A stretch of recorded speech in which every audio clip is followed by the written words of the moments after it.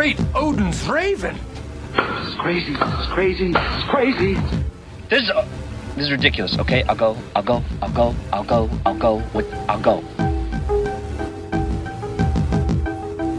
Hello and welcome to the FilmPulse.net podcast, episode number 29. My name is Adam, and today I'm joined by Kevin. How are you, Kevin? I'm doing good. I'm doing good as well. This week we'll be finally doing our feature review of Beasts of the Southern Wild. I'm also going to be doing a mini review of The Expendables 2 and Paranorman, because I saw both of those this weekend. We'll be highlighting some of this week's news, and as usual, we'll be going over some Amazon Blu-ray deals, giving our weekly predictions, and we're also going to be doing our DVD and Blu-ray releases this week in this episode, so we're going to kind of truncate it into one episode rather than releasing two separate ones. So we'll be doing those as well. First, let's talk about what we've been watching. Kevin, let's start with you this week. What have you got going on? I had a really stellar week, I must say. I kicked things off with crossing another movie off of my movies that I have to watch before the end of the year, which was 2001: A Space Odyssey by Mr. Stanley Kubrick. No, I never heard of this movie. What's this all about? This is a little sci-fi flick. Yeah, it's like a cult movie. Really underappreciated. No one really ever talks about it. No, I never even heard of it. Yeah. No, this is a movie that I saw a long time ago. I don't even know. I can't even remember if I saw the entire thing. But I think we talked about it in another episode where I think it was during the Prometheus episode where I said that I needed to go back and rewatch this and pay attention. And I'm glad I did, because it was fantastic. Yeah, this is one of my all-time top movies. This is Kubrick at his finest. Yeah, and I mean, this is also helped that it was part of the Sight and Sound Top 50 of all time, which I think it came in at number 6. Came in at number 6 movie of all time. I could agree with that. Yeah, I can definitely agree. I mean, there's movies where you talk like, oh, the cinematography was wonderful. This is one of those movies where it's perfect from start to finish. There is really no bad shot in this movie. Everything is perfectly framed, perfectly filmed. It's just unbelievable. And the special effects for the time were unbelievable. Oh, yeah. Yeah. Yeah. Well, watching it, I think I watched it like Tuesday or something, 2012, and it still looks good. It doesn't look dated at all, really. Yeah, I mean, a little bit. I mean, you can tell that it was from the 60s, but wow.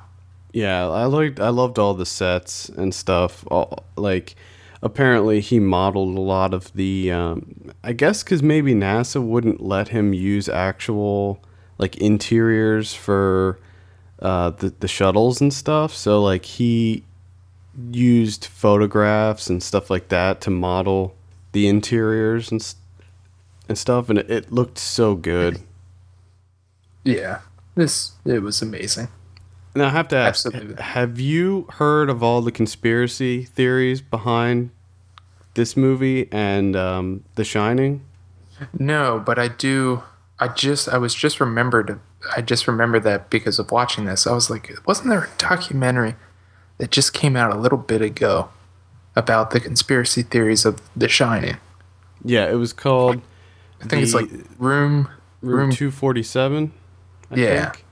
And there was one that also came out like a year ago called Kubrick's Odyssey, and that talked about 2001 and The Shining. You should definitely check that out, because I'm not a conspiracy nut. I don't buy into a lot of the stuff with, the JFK assassination and the moon landing and all that other stuff. But this documentary, it's a super low budget documentary. It was self distributed by this guy, and I think you can buy it on Amazon. It's a pretty compelling argument. Like, some of the stuff is just too coincidental. You can't be like, all of that is just coincidence. Yeah. Well, this, I think you said earlier, room 247? I think that's what it is. It's room 237. 237. I was close. Directed by Rodney Asher. Yeah, I'm interested in seeing that as well. I think that focuses on The Shining, but I believe that it has to probably reference 2001 as well, because they're linked. The theories are linked. But you got to check that out. Because definitely. I would definitely be curious to hear your take on what you think. So maybe I'll give you that as a homework assignment for next week. Oh, homework assignment. Yeah. All right. Yeah, I was trying to break down 2001 a little bit. I'm not quite there yet. That's why I didn't really expound too much on it in my review. But I'm going to continue to think about it. It's what I liked about it. You know, it's one of those movies that you're going to be thinking about for a while. Oh, yeah. Oh, yeah.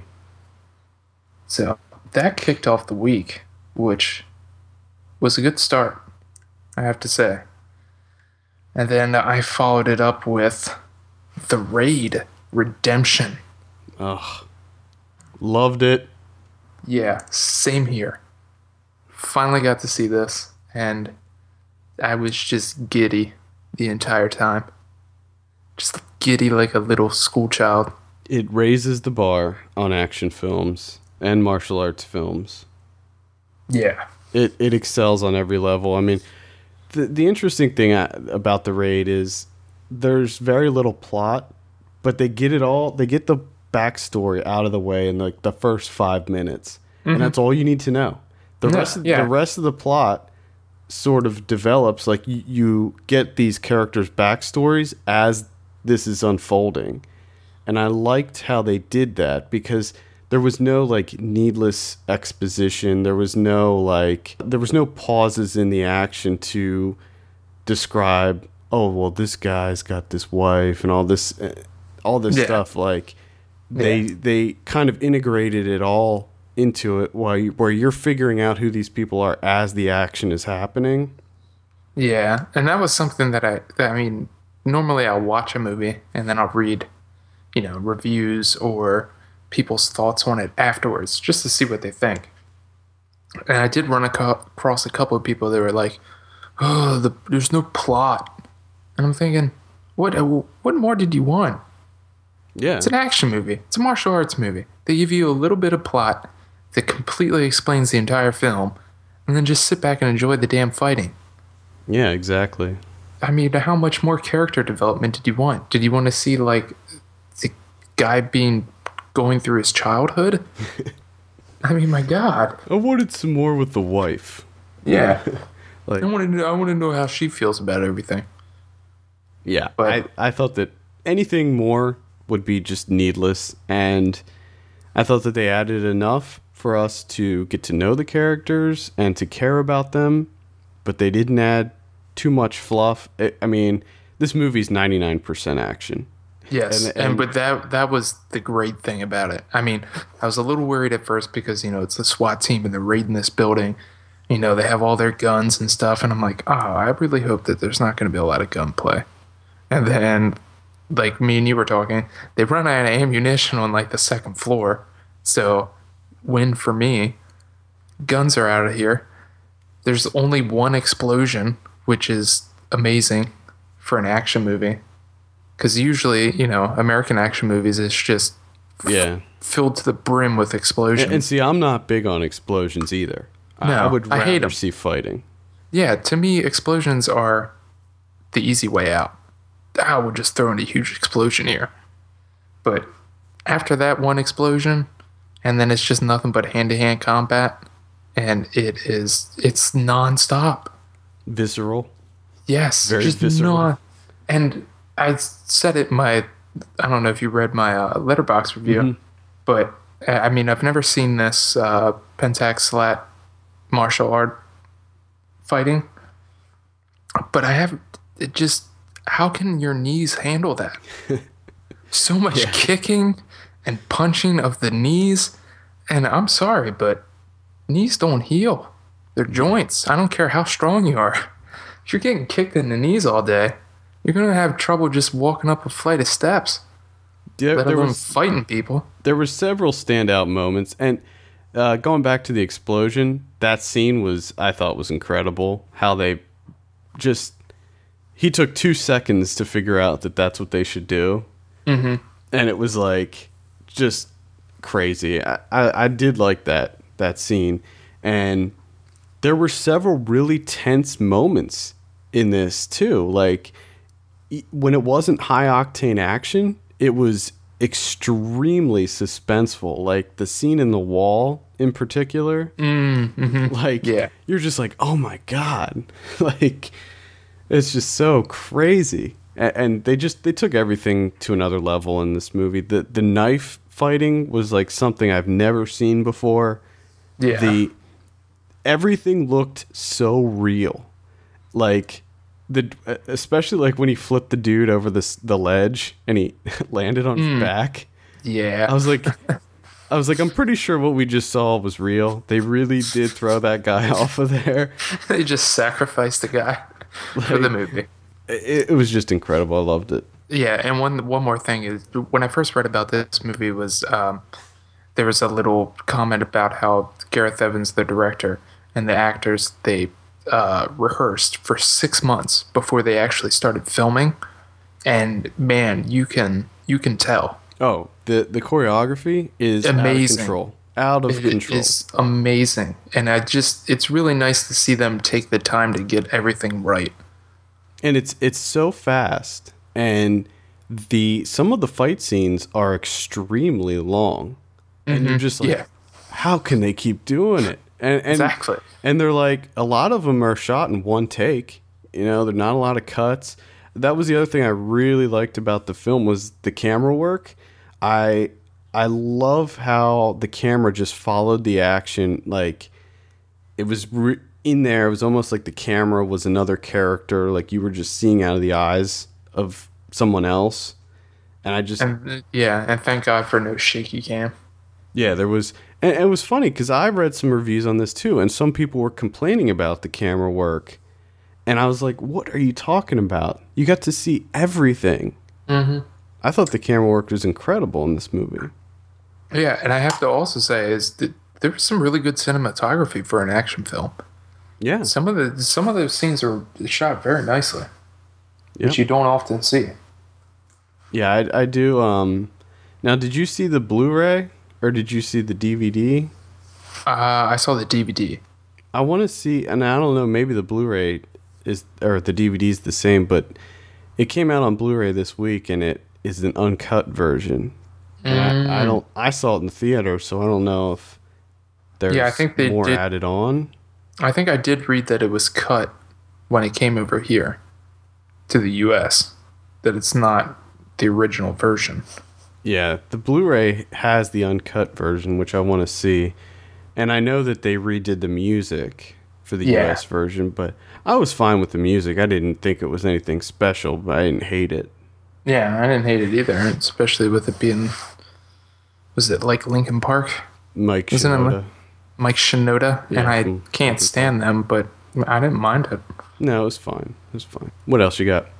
My only misstep, if you can call it that, is rewatching Leaving Las Vegas. Now, I rewatched this a couple years ago, and I read your comments on your review, and I would definitely agree with you that it does look extremely dated, and it actually, that kind of relates to another movie I'm going to talk about that looks extremely dated from the 90s. Yeah, this is a movie that my wife has never seen. Oh, okay. So I got to rewatch Leaving Las Vegas. And aside from the performances from Nicolas Cage and Elizabeth Shue, not much else going for it. Still a decent movie. I thought Nicolas Cage was really good in it. Elizabeth Shue was, she did an all right job. But the cinematography and the camera work is just awful. Just awful. Was Elizabeth Shue nominated for an Oscar for that?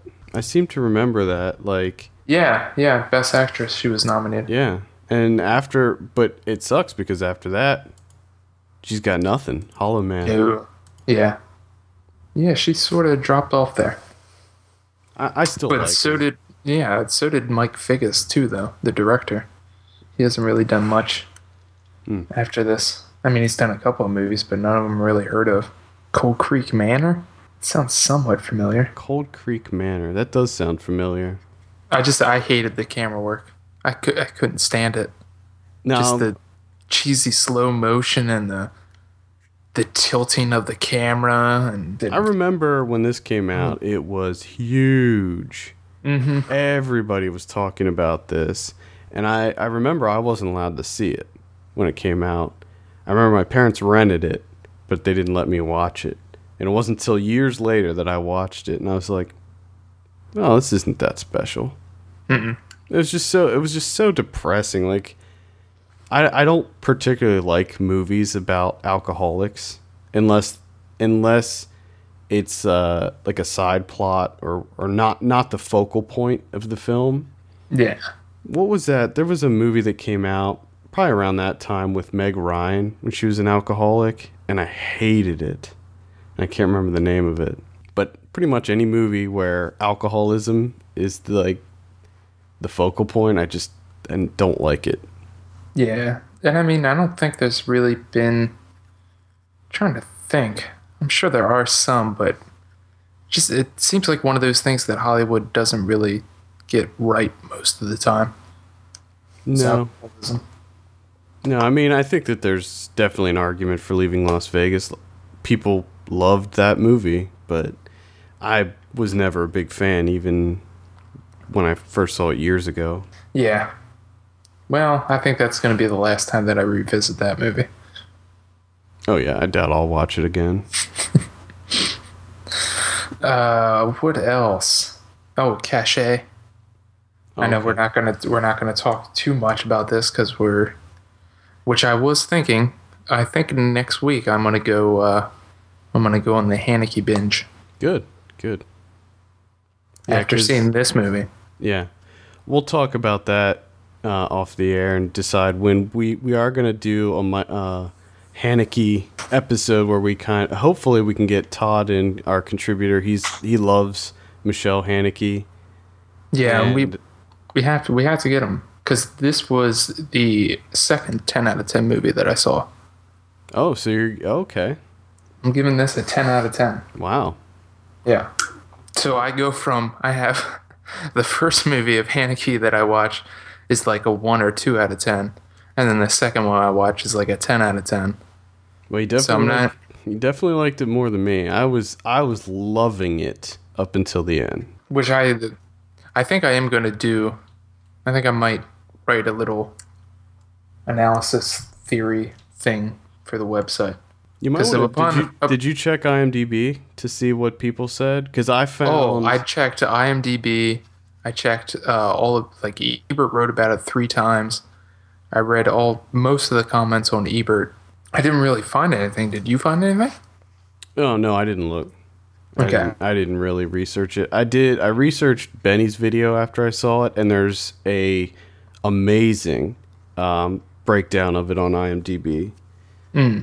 But you'll have to watch that one too. I'd like to talk about that one.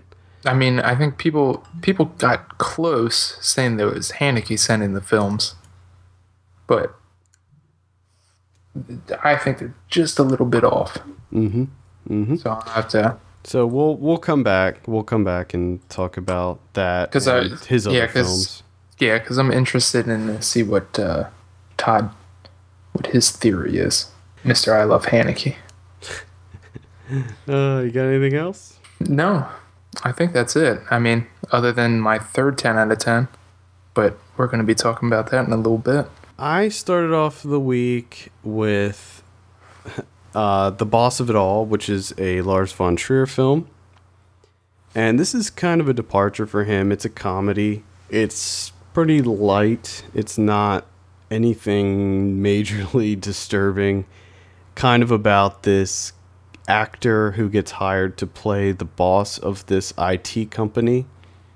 And the interesting thing about it is the way that Lars von Trier set up the framing in the film, because he used this technique that he invented called it's called Ultima Vision or something like that, and it's basically computer generated framing where he has a computer automatically randomly generate the shot framing. So it's kind of all over the place. The audio's all over the place. Von Trier narrates it himself from time to time, which feels completely out of place and strange. It's kind of like, it's almost like he's just wanted to do something for fun. It doesn't feel like any kind of real movie. And probably half the actors are from the show Clown. The other half are from his other movie, The Idiots.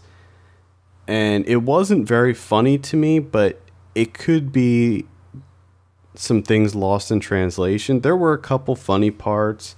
I kind of liked the end, but it was kind of slow. And that actually leads me to my first bit of news. I don't know if you've heard about this, but Shia LaBeouf was cast in Lars von Trier's new film, Nymphomaniac. And in an interview, he said that there would be real sex happening in the film that's going to be shown. Oh, yeah. No, I knew that.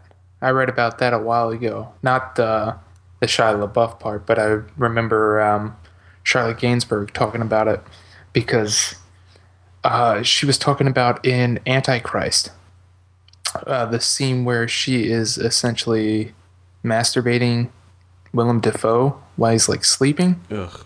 Was he sleeping? No, he was passed out. Yeah, he was passed out. That Lars von Trier wanted that to be a real porn actor, and she was supposed to legitimately do that to a porn actor. And she said, no way, I'm not doing that. So in her interview, she was talking about how Lars von Trier is probably going to try and do more of the same with Nymphomaniac. And I think she was even talking about how he's already trying to talk her into having like real on-screen sex with a porn actor. From what Shia LaBeouf said in an MTV interview, he said most of the actors that are in the movie are going to be the ones actually doing the things. And he said that there was like a big like a disclaimer, like a disclosure thing that they had to sign to say that they would be willing to do this stuff.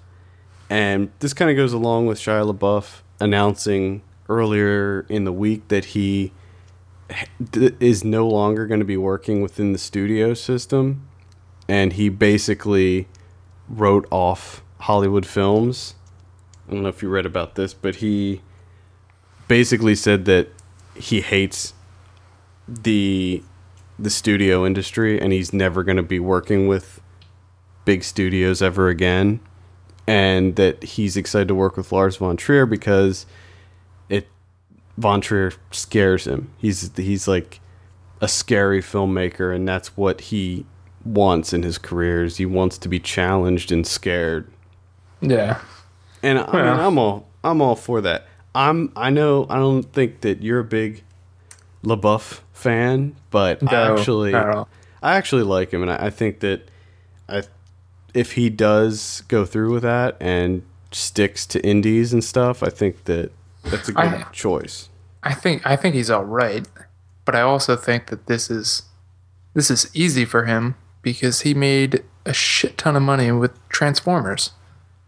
I mean, if Transformers didn't happen, I wonder if he would be kicking Hollywood to the curb so quickly. Well, but maybe it's because of his experiences with those big budget Hollywood Yeah, it films. could be. It could be a little bit of both, but I'm sure that he has a little bit of a comfort level there since of the the money that he got from Hollywood, that he's going to be able to do this. Yeah, probably. I mean, I'm sure that's a factor, but you have to think if he was never in that, if he never made it, if he was never in that system to begin with, he wouldn't know. So I doubt that he'd be making those comments to begin with. And the quote that that he said was really funny. He said, what if Hollywood approached Terrence Malick to make Transformers 4? He's like, you wouldn't be able to do it. It was just funny. So, I would like to see that. good on you. Good on you. But at the same time, I mean, think if he never made it into Hollywood, maybe next year he'd be making like Holes 3 or something. Even Stevens, the movie. Yeah. 4. He'd be like all grown up digging holes and shit out in the desert. Well, I Trying to mean, cash that check. I think he's a talented actor, and I think that's why he made it past the Disney Channel. Yeah, I mean, I'll give him that. That's just he was. I mean, maybe my thoughts will change on him because he's not going to be doing Hollywood movies. So Yeah, I mean, we'll see, because he's probably going to start doing more like Von Trier, Terrence Malick films, and you're into those, so yeah. I mean, I can't like give a round of applause to a guy that was in Transformers. Bonding with what the hell was Bumblebee, like a Chevy? I don't care. Anyway, so there's that. Boss of It All I wouldn't bother with. It's not great. I also saw Monster Squad, the film from 1987. This is one of these kids movies that for some reason I didn't see when I was a kid, and I don't know why, because if I saw it when I was a kid, I would have been totally in love with this film. It came out probably right after Goonies. It's very much like Goonies, but this week was the 25th anniversary of the film being released, so I decided to give it a watch because I never saw it before, and it was pretty good. I mean, if I was 12, I would have loved it. If you were 12, you would have loved it. Yep, that's my final. This guy directed RoboCop 3. Yeah. Well, when you look at the cast and the director, nobody went on to do anything. But except I did see Tom Noonan's in there. Yes, Tom Noonan is in there. But he doesn't play a very big role. I like Tom Noonan. Tom Noonan plays Frankenstein. He's Frankenstein. Still, not a big role. I saw Boxing Helena, which was Jennifer Lynch's first film, her debut film. And this goes back to the 90s film looking very dated. This is basically just a Misery ripoff. I didn't like it. Oh, it's full circle again. Yep. Not really full circle, but Julian Sands, who's in Leaving Las Vegas. Yes, I did not like this film. I thought that it started off good enough, but it kind of fell apart near the end. And the premise is interesting. There's this rich, successful surgeon who becomes obsessed with this woman. She gets in a horrific... she gets hit by a car out in front of his house, and he takes her in, cuts off her legs, and keeps her captive in his house. Oh, okay. Gotcha. It's clear that this is the daughter of David Lynch. It felt like a David Lynch film. There's a lot of like just weird random things that they would put in there, but it still was not good. I probably couldn't recommend that. And then I saw The Thin Blue Line, the Errol Morris documentary. Never saw it before. And I'm a huge documentary guy, so I decided I had to sit down and watch it, and I loved it. It'd be a 10 out of 10 for me. The use of the reenactments was great in this. They were expertly done. And like I said in my Letterboxd review, you got to give a 5 out of 5 to any movie that saves somebody's life. And that's what happens with this movie, so... Yeah, I think you have to. I think it's a rule. Yeah, I mean, it's very similar to the Paradise Lost series, although the Paradise Lost series doesn't have reenactments. Structurally, it's sort of the same, and the concept or the the basic plot is the same. It's a murder mystery, and as the documentary unfolds, they start to uncover lots of evidence that kind of points to someone other than the person that got convicted of this crime, which was the murder of a police officer. And it was just very interesting, very compelling. I think that it does look a little dated. It came out in 1988, but overall it holds up. And it was nice to see this movie for the first time now, because after I watched it, I could go back and look up what happened to these people. Yeah. And that was really cool to be able to do that and see, where these people are now or what happened to them. Yeah, this is definitely one that I gotta check out. Yeah. Soon. Highly recommend that. I think. Go on. 1 second. I'm thinking.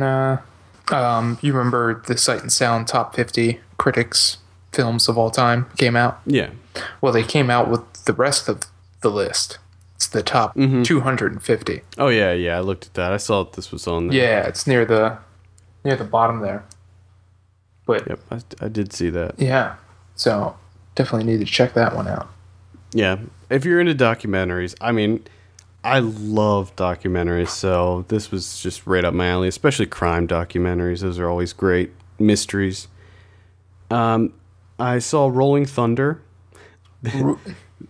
What? This is a movie that came out in 1977.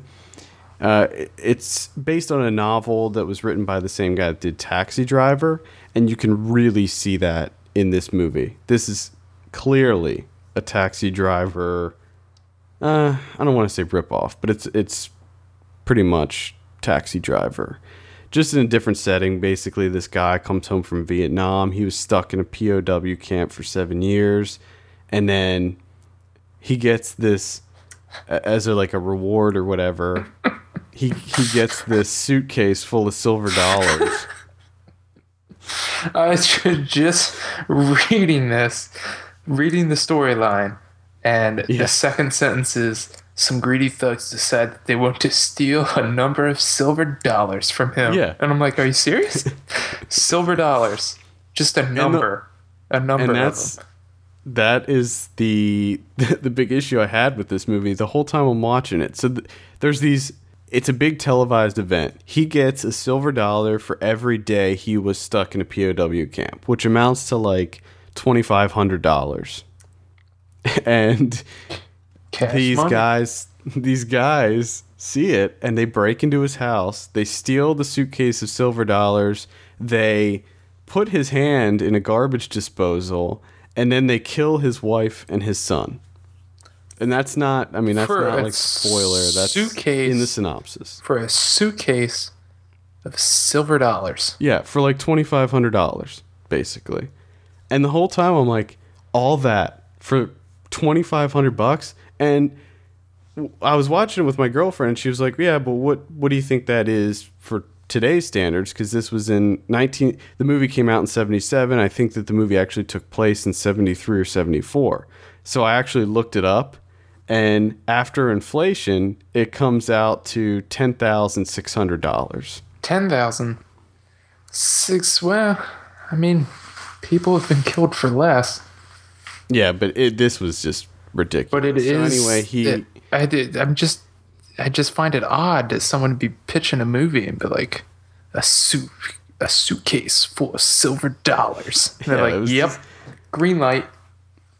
Yeah, it was crazy. But the main guy was played by William Devane, who he's one of those guys where you know his face, but not a very well known name. He was in a ton of stuff though, and Tommy Lee Jones is also in it. Yes, early role for Tommy Lee Jones, and it was very much like Taxi Driver. It was a slow burn, ultra violent at the end, but it wasn't anything spectacular. The reason I watched this is because I believe this was on Quentin Tarantino's Sight and Sound list. Okay. And I was like, oh, I heard of this movie. I never saw it, so I figured I'd give it give it a watch. And it has a really cool poster. So, But afterwards, we sort of like, Quentin, what are you thinking? well, he always has really weird taste. Like, the movies that he picks on his lists are always really odd. And this was odd. I mean, it was a good movie. Like, the silver dollar thing aside, it was a pretty good movie. I would recommend seeing it. It's not on the level of Taxi Driver, but it's still solid. And finally, I watched My Neighbor Totoro, which is you son of a bitch. Studio Ghibli film from 1988. I kind of watched it as a palate cleanser because I saw a lot of pretty dark, depressing things this week. Yeah. And I wanted to go back and watch some of these Studio Ghibli films that I haven't seen or that I haven't seen for years. I know how and you I never saw My Neighbor Totoro. I'm actually going to be watching the rest of the Studio Ghibli lineup. This is also on my my list of movies that I have to watch before the end of the year. Oh, really? Which I forgot to say that Cache was also on that list. So I got 2 knocked off this week. Hopefully, this week coming up, I can watch My Neighbor Totoro. Knock that off of there. It was fantastic. I loved it. Perfect film, much like pretty much every other Studio Ghibli. Highly recommend. The animation is just incredible. Like, you can't tell it's from 1988. The opening credits look like they're from 1988, but the rest of the movie, it's just so well done. The story is incredible. The little creatures are adorable, and I just want to watch them all day. And it was great. I highly recommend it. Yeah, I think this is on Sight and Sound, isn't it? Too. The big list, yeah. Yeah, the top 50, which I think is the only animated film on the top 50. Yeah, I think so. I can't think of any others. I can't either. That's pretty much it. I do want to talk about Paranorman and The Expendables 2, but I think we'll do that before we do our review of Beasts of the Southern Wild. So let's go over some Amazon deals. To get these incredible deals, just hit up our site at filmpulse.net and click on the Amazon banner to the right and shop as you would normally, or click on the store link and check out some of what we've been watching in our favorite films. This week, it's actually, we got some new Blu-rays this week that I want to go over. Ooh. First of all, the Hunger Games is on sale for $19.99 on Amazon. You've probably already checked out the Hunger Games, but if you want to have it in your collection, $19.99. I have to say, I was Saturday. I was at Target, and there's a bunch of people in like the DVD section, which you don't really see anymore nowadays. And I'm like, what the hell is going on? Why are all these people freaking out about DVDs? And then I saw that it was the Hunger Games. So even when it came out on DVD, people are freaking out about it. It came out on Friday, which is very unusual. I don't know why, but I've never heard of a DVD or Blu-ray release come out on a Friday, but they did it with the Hunger Games. Because they can. It's just that kind of movie. Yeah. And I still stand by what I originally said about it. I did like it, so. Yeah, I thought it was all right. The other one, Jaws Blu-ray, and this is Jaws Blu-ray DVD digital copy plus ultraviolet. Oh. This is 1996. Ooh. I've been hearing fantastic things about the Blu-ray transfer for Jaws, so definitely pick that one up. Now, that's one that you definitely got to check out, because that's one of those movies that, like, I enjoy, but I really wish that I was around back then to see it on the screen. Oh, you know what I mean? Yeah. Well, get this. I missed it last night. They screened Jaws here. Yeah, they screened it here in Tallahassee. They did a screening. Well, I wanted to go, but I didn't. Well, the nice thing is now just get yourself the Blu-ray copy. Yeah, that's what I'm going to do. And they also put it up on your big screen. There's also a documentary on the Blu-ray that I've been interested to see. It's an hour and 45-minute long documentary about Jaws. and it goes over like the production, all the problems they had. It goes all the way up to like the marketing and how they did the poster and everything. Extremely in-depth documentary. Nice. And they get like all the original cast back and Spielberg and everything. So I'm really interested to see that as well. I can't remember. It's called The Shark Still Working or something like that. Mm-hmm. But I'm very interested to see that. So those are two you should definitely check out. I also want to mention that we now have donation buttons on all of our episodes. So you can do a one-time donation of any amount you want, or you can also sign up for a recurring donation, which is only 99 cents a month. It's like $1 a month to help support the show. So click on those links. We really appreciate that because the show is completely donation driven. Are we gonna start going into the route of like the NPR? We're gonna start doing that. Underwriters. We're gonna get some underwriters. Every couple of months. It seems like NPR does that like every 2 months now. Pledge drive. Yeah, they do it entirely too often now.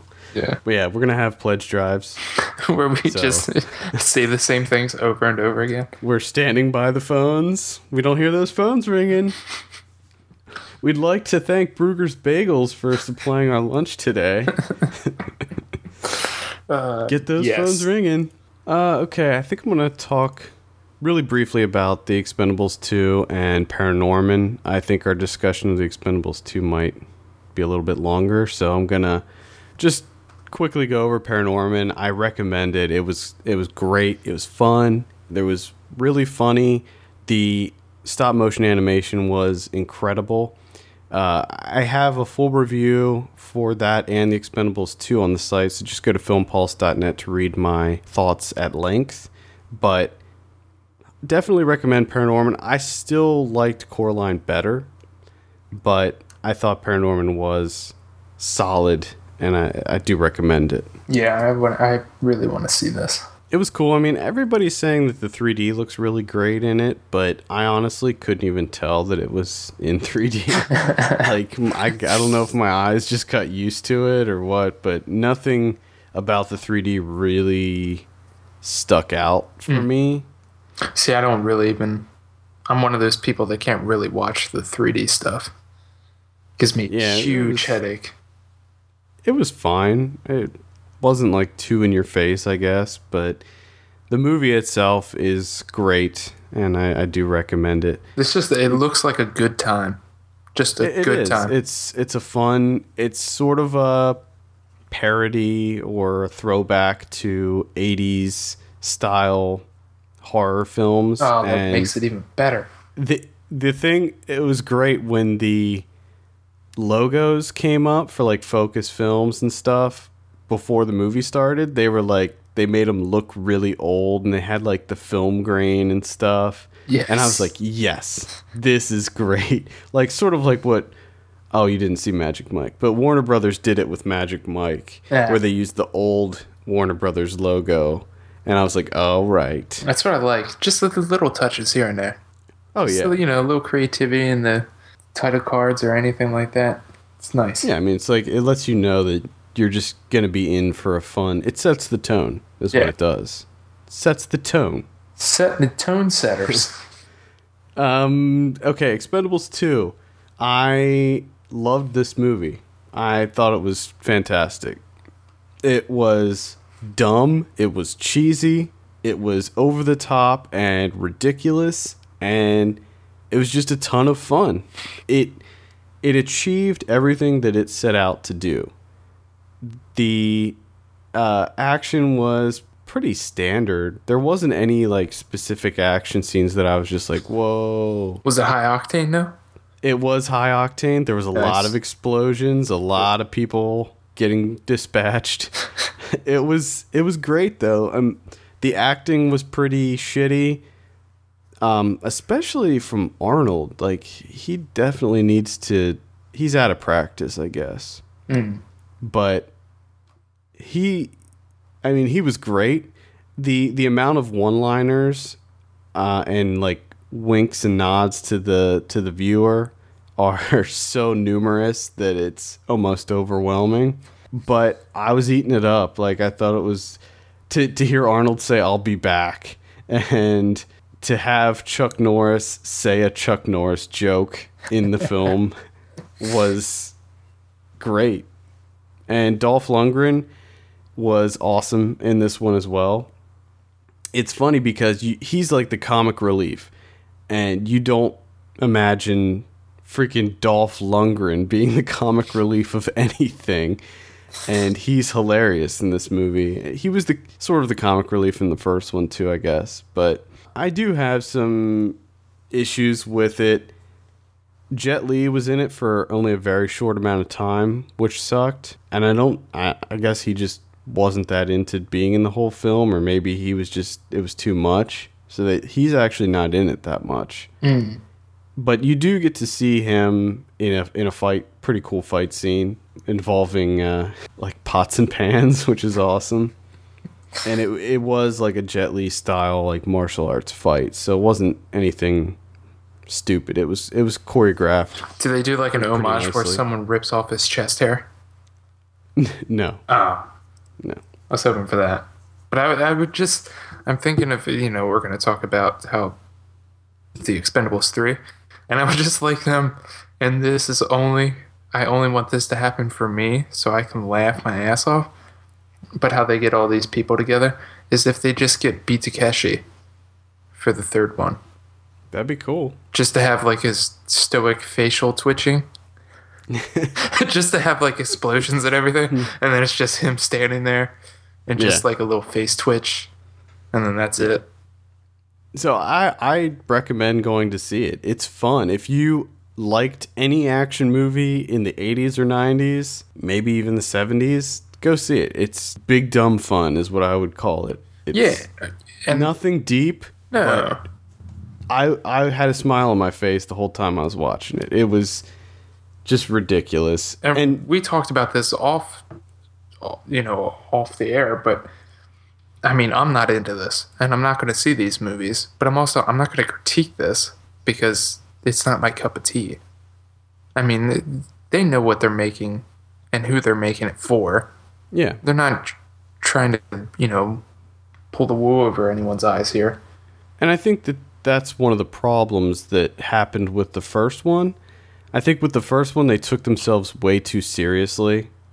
And with this one, it's a lot lighter, a lot funnier. And there was certainly one-liners and banter in the first one, but there's so much more of it in this one. And having Van Damme as the villain was an excellent choice. The villain in the first Expendables was actually the one Batista from Dexter, and he was not a good villain. He was pretty generic, but to have Van Damme as the villain, it was great. And at the end, you get to see a pretty awesome fight between Van Damme and Stallone. Nice. Which is pretty, it's just iconic, and I'm really excited. They actually have Expendables 3 and 4 in the works. And Expendables 3, they're talking... Stallone has said that he's already working on the cast. And I think pretty much everybody's going to be back for the third one. And they're in talks with Clint Eastwood, Wesley Snipes, and Kevin Costner. Or no, I'm sorry, not Kevin Costner. Harrison Ford. Harrison Ford, yeah. And Nicolas Cage is signed on. And Nicolas Cage is already on board. So he's definitely on board. They're still in talks with Clint Eastwood, Wesley Snipes, because Wesley Snipes is in jail. But I think that he's expressed interest when he gets out. Yeah, but I mean, that'd be a nice, gig to set up. Like you're in prison, but as soon as you get out, boom, Expendables 3. Yeah. I would like to see Wesley Snipes in Expendables 3. Yeah, I mean, that's why I said I might watch it with Nicolas Cage. Because, it's going to be batshit crazy Nicolas Cage. I could see him being the villain. Yeah. Definitely. Yeah. Definitely him being the villain. Oh, that would be amazing. I would like to see Kurt Russell be in it. They need Kurt Russell. Be nice. And I know that they're not going to get Seagal because they tried to get him before, and he's turned it down like an idiot. Like, Well, he's got stuff going on. He's got a lot of irons in the fire.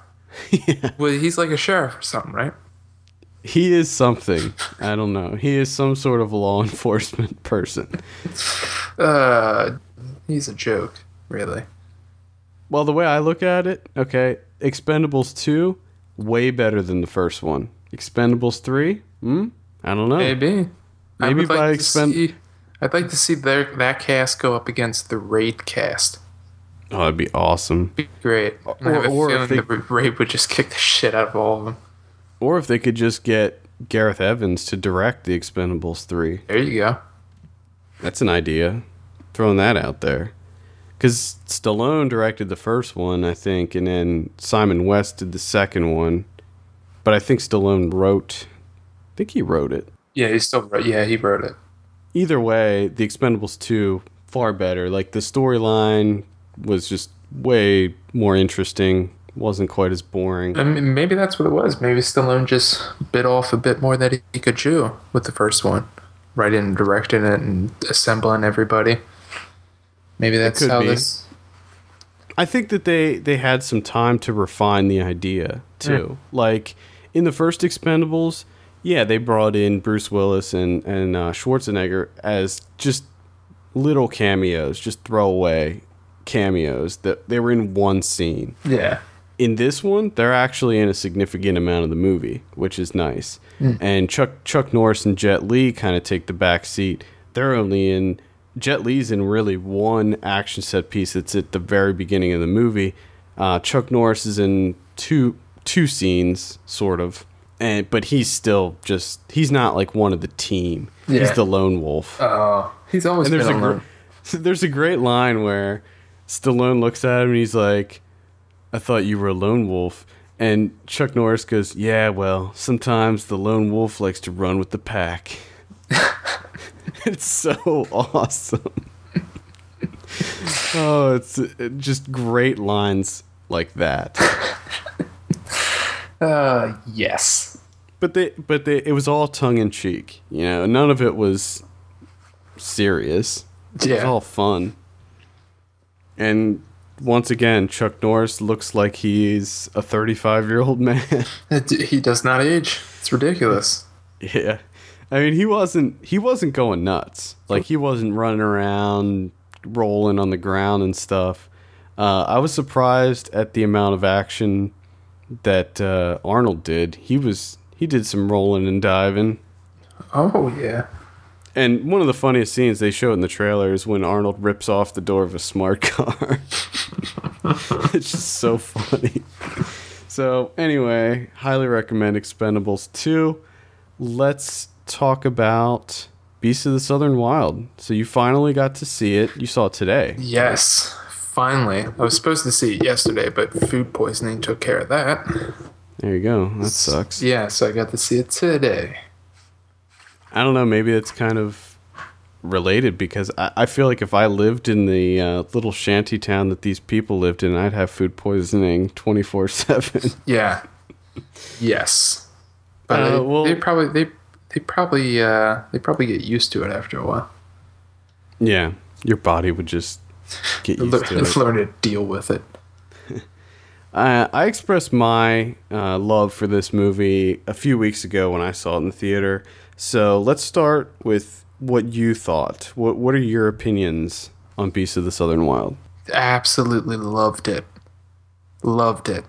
And I know me and you talked about before we started recording is I was in the drive up to the movie theater, and as I was sitting in the movie theater, I got a little bit worried because I've been wanting to see this movie for a long time, ever since it was announced and people first started talking about it at Sundance. And there was a part of me that as soon as I heard about it, I was like, oh, I'm going to love this movie. And I was a little worried that I had my expectations up a bit too high.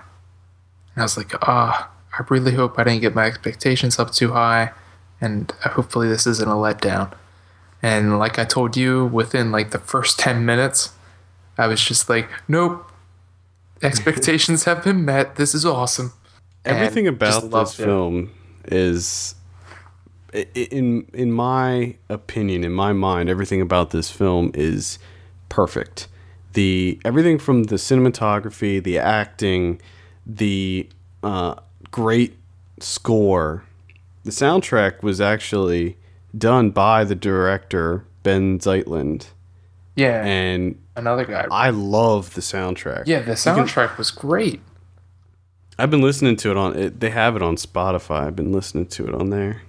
Actually, Ooh, I'm gonna have to look into that. Yeah, Yeah, Him it's and Dan Romer did the original music, which is it's fantastic. The cinematography is fantastic. The performances are great, even though they're all non-professional actors. yeah. These are all non-actors. Most of the cast he met in Louisiana, and just kind of he had like an open casting call there and auditioned people. I mean, that's how he found everybody.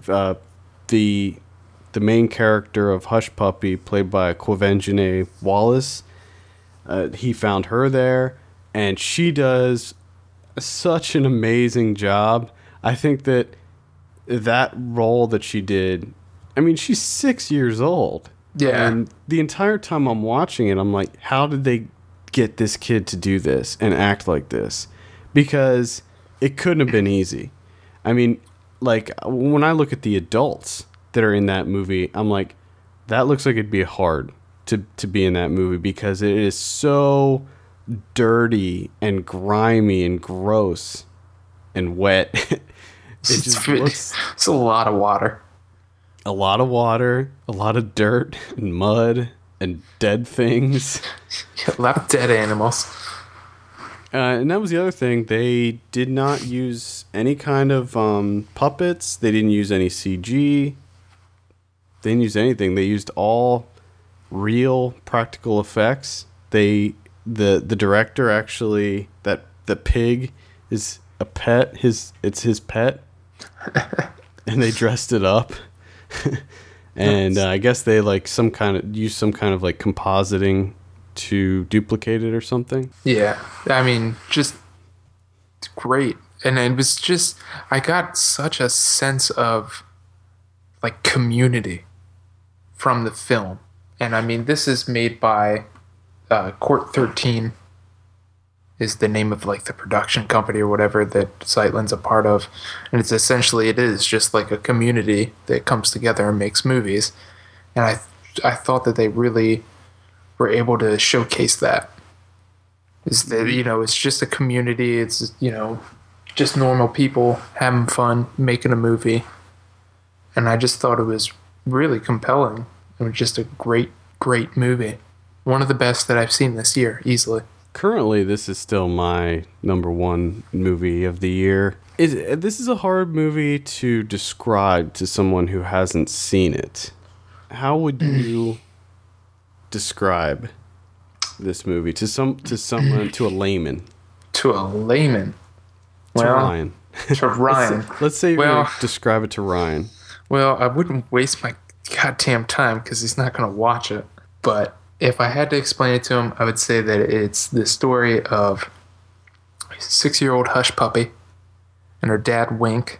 They live in the bathtub, which is a Delta community in Louisiana, poverty-stricken. And I think that essentially the whole movie is, the way that I look at it, is a story of community, family, a coming-of-age story, dealing with loss, and essentially, growing up and moving on, coming to terms with things. I think that there's several messages that can be taken away from the film. Yeah, there's a lot of stuff in here. Clearly, it's a comment on global warming as well, because essentially this, although we could probably assume that this is sort of like a post-Katrina New Orleans type place, when they show the map in the film, it clearly is not anywhere that's real. I think it's like a fictional place. It's almost told as if it's like a folklore or like a fairy tale.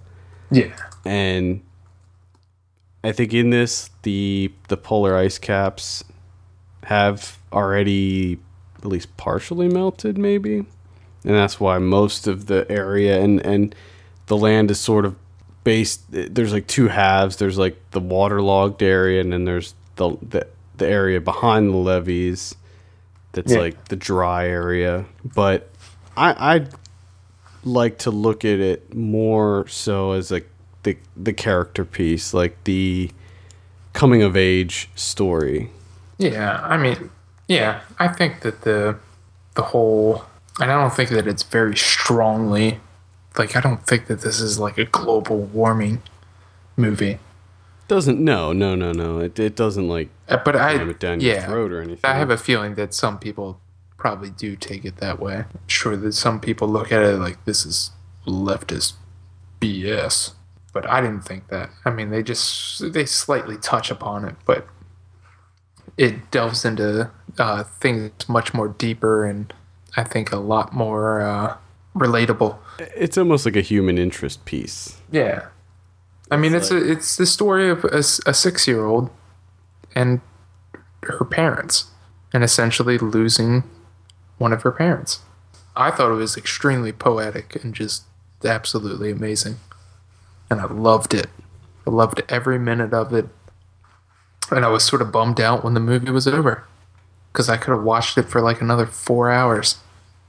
Yeah, it was almost like watching a poem. It's the way that it's kind of structured. It's kind of interesting because it's a lot happens. It's like an adventure story, and there's a lot of dramatic elements. There's a lot of fantasy elements that come into play. And it's great. It encompasses everything that I would want in a feel-good movie. Yeah. I think that it was a perfect mixture of, and it's a lot like a Miyazaki animation film in the sense that it real world problems, emotions, things that you have to deal with in your life, but also with the perfect amount of imagination and just like childlike wonder, just perfectly mixed. That I thought it was amazing. And I really wish that like as soon as we're done this, that I could just watch it again. Yeah, I know. I cannot wait for this to come out on Blu-ray. Dying to see this on Blu-ray. Yeah. I'm just dying to see it again, actually. Mm-hmm.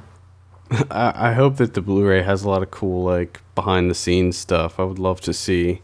Yeah, I would like to see a lot, too. Just knowing that they are, like, a community of filmmakers and people that work on film, I would like to see the behind-the-scenes of how they get things done. Because I know that, don't quote me on this, but I think Zeitlin's sister, I think, did a lot of the set pieces. I think she's an artist and put a lot of the set pieces together. And the sets were amazing. That kind of rural setting is one of my favorites. I love that. I mean, that's why I like George Washington so much, and movies like that. It's right up my alley. I don't know why, but I just love that setting. Same here. And this is another thing that I don't know if you got to read about this or anything, but in not the last, but I think the one before that, my Film Comment magazine, there was a big interview with Zeitlin regarding the movie and everything and what the future holds for him. And one of the questions was, is he going to move out to LA, and become a big time director? And he said, no, I'm staying in Louisiana. This is where I live, and this is where I'm going to make movies.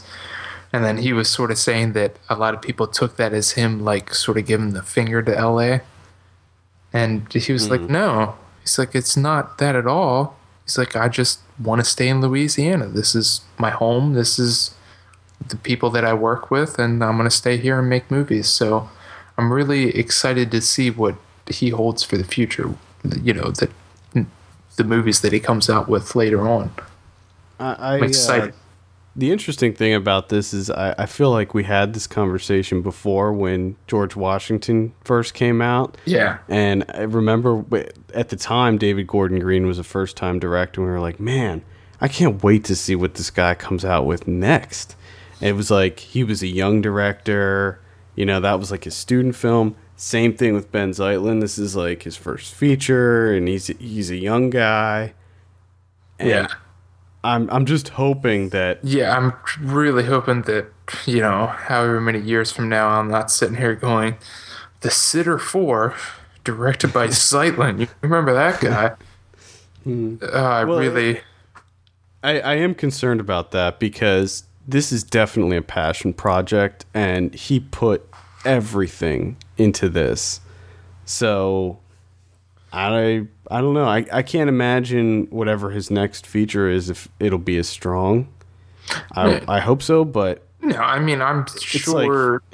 Yeah, it's a bit rough for him because he set the bar so high with his first feature. I mean, it's going to be hard. I mean, from now on, every single movie that he comes out with, they're going to be like, well, it wasn't as good as Beast of the Southern Wild.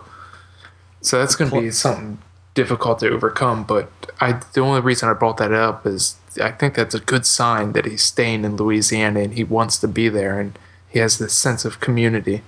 Yeah, I think that's good too. But when you look at Beasts of the Southern Wild, there was so much that could have gone wrong with this film. Mm-hmm. I mean, we've seen plenty of movies that have non-actors playing roles. Oh, yeah. And 9 times out of 10, it hurts the film. Yeah. I think he got so lucky with this cast, and they did so well. I mean, the Quvenzhané Wallis, she's going to be in, she was cast in the new 12 Years a Slave. Oh, really?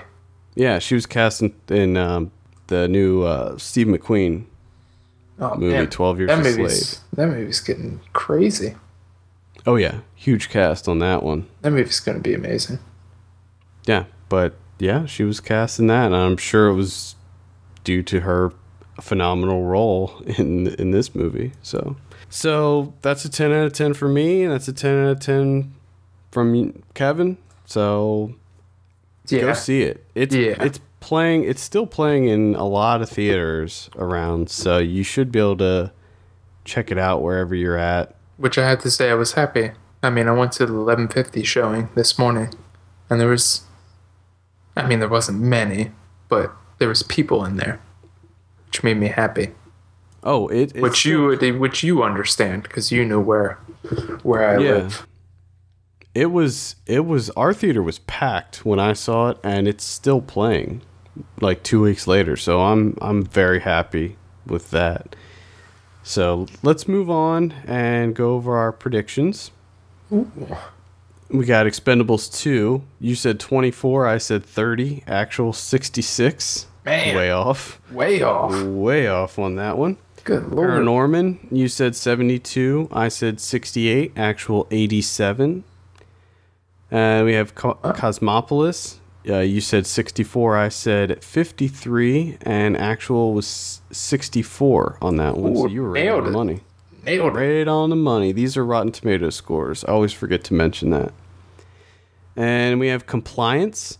We both thought that this would get critical praise, and we were right.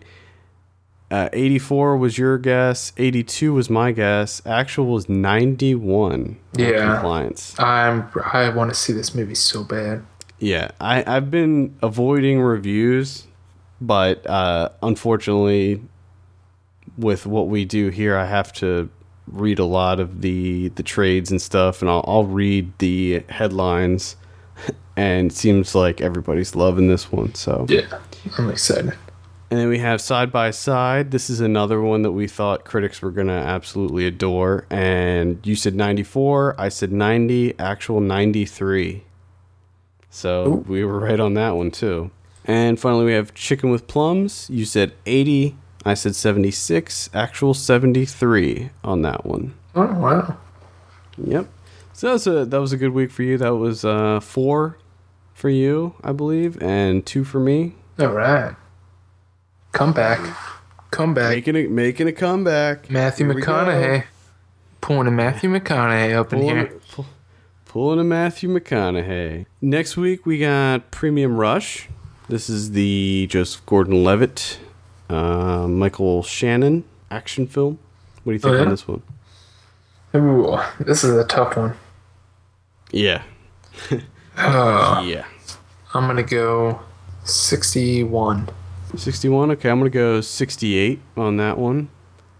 I think it's only a matter of time before one or both of those guys is in something that's not so good. Yeah. Because they've had a really good run lately. Yes. Maybe Premium Rush is it, but I think it looks pretty cool. So, and then we have The Apparition. This is some horror movie that doesn't look very appealing to me. Oh. I'm gonna say a 23 on this one. 23.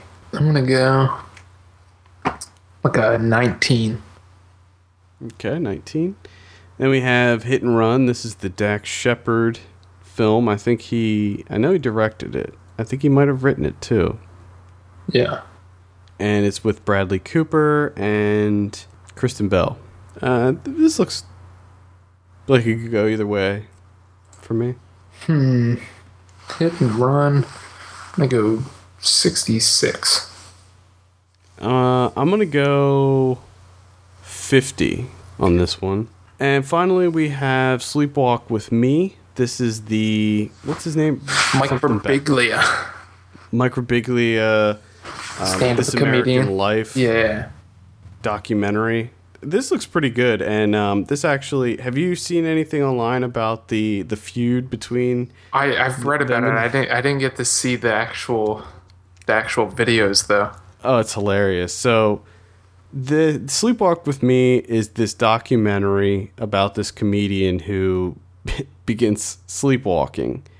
And it's sort of told through reenactments and stuff. And it looks great. It's produced by the people that do This American Life. And so Joss Whedon, the iconic, huge director of... Whoa, we're throwing iconic around already?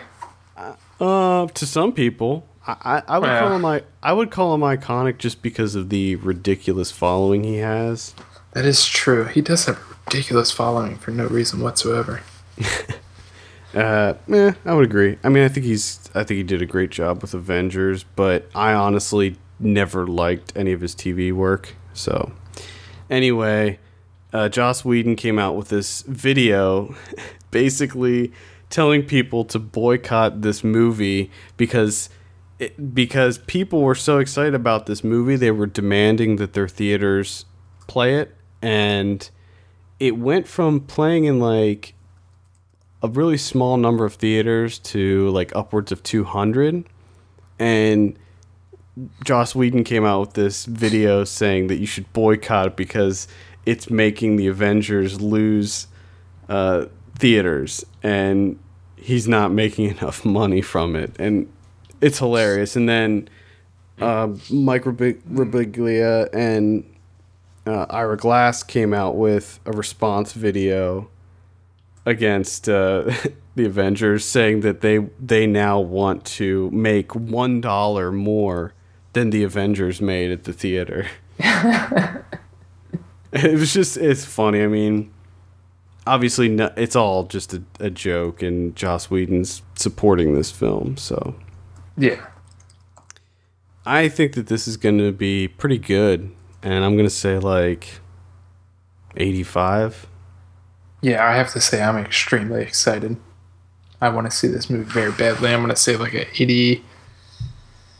87. There we go. Okay, that's predictions. Let's go over the DVD releases for this Tuesday. Let's see. A lot of good stuff. On Tuesday. First up, we have The Dictator. This is the Sacha Baron Cohen film. When I first saw this, I actually liked it.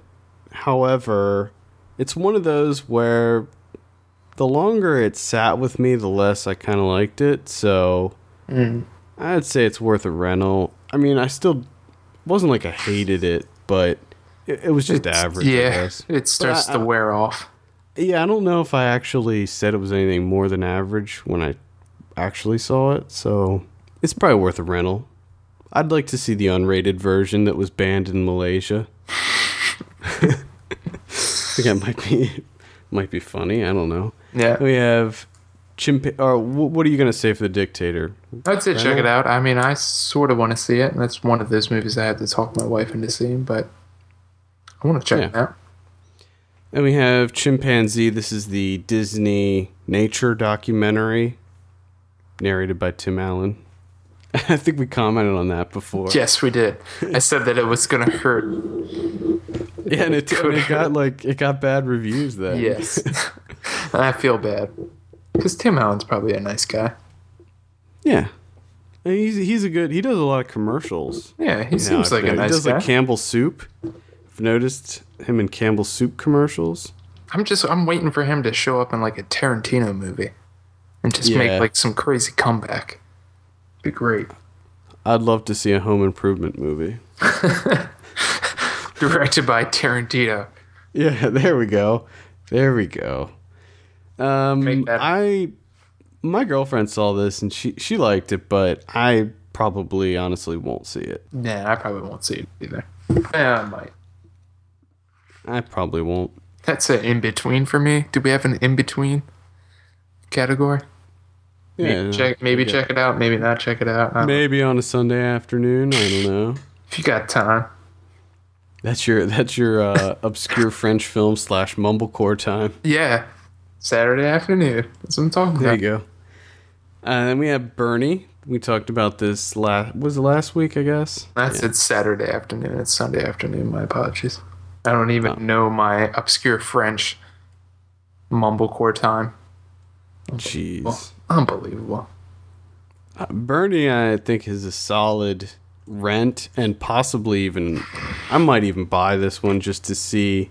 I'm hoping that the Blu-ray has some behind the scenes stuff. Yeah, I would really like to. And when they do the credits at the end, and they're sort of showing Jack Black actually talking to the real life character that he plays. I want to see that. I hope they have some of that on the special features because I would like to see those two interacting.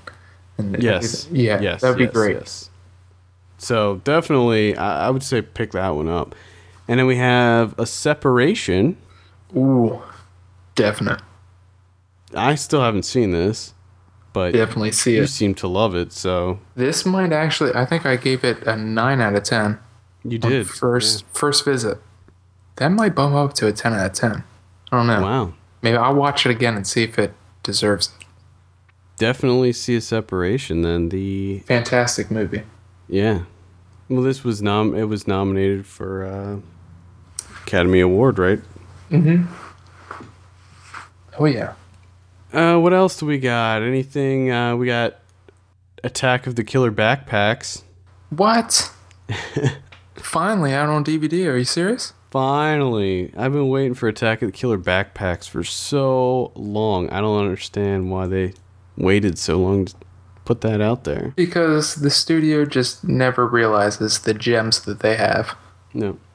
We also have Hell. That's a German post-apocalyptic story that it was pretty good. I saw it. So you're saying uplifting? No. Okay. No. I just heard post-apocalyptic and German. So I was figuring uplifting. And the only other one I want to mention is Zombie A-Hole. That sounds like a Ryan movie. Yeah. It might be a Ryan movie. Zombie A-Hole. Wow. That sounds exactly like a Ryan movie. Yep. I have two to mention. Okay. We have Weekend coming out on Criterion Collection Blu-ray, which is Andrew by a film by Andrew High, talking about a one-night stand between two gay men, and this was actually a surprisingly good movie. I thoroughly enjoyed it, so I would definitely say check that one out if you're okay with watching two men have sex with each other. Oh, real If you quick, don't, then I wouldn't check that out. that reminds me. There is a sort of a gay joke in Paranorman that is hilarious at the end of the movie.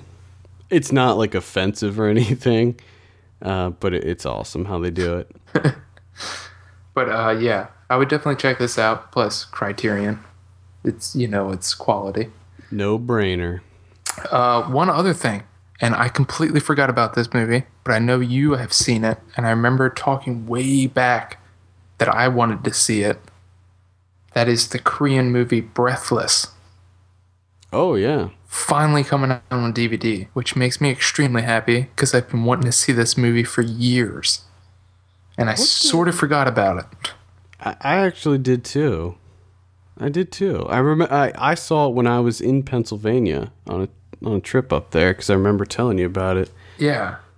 Had a low life gangster who has a problem with like his rage. Yeah.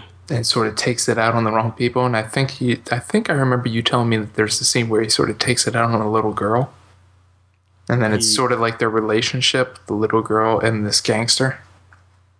It's very violent. It's pretty brutally violent, but it hits you in spurts. It's not like nonstop violence, but when it hits hard. So I'm excited about that. I definitely want to check that out. I've been wanting to see that. Oh, I was gonna say, was that the same name as that other stupid Gus? Was it Gus Van Sant? The Restless. Yeah, it's different. No, this has the same name as the Jean-Luc Godard movie, Breathless. Yeah. Yep. And every time I see the Godard Breathless, I'm like, oh no. Okay, I think that wraps it up. There was one other one that I actually just saw on this list that I wanted to mention. It's a film called Shuffle. I'm not sure if you heard. This is a little indie film. I just saw it. I think I remember you talking about this. The cover's terrible. Yeah. But it's kind of this interesting story about this guy who every day he wakes up, he's a different age in his life. Oh.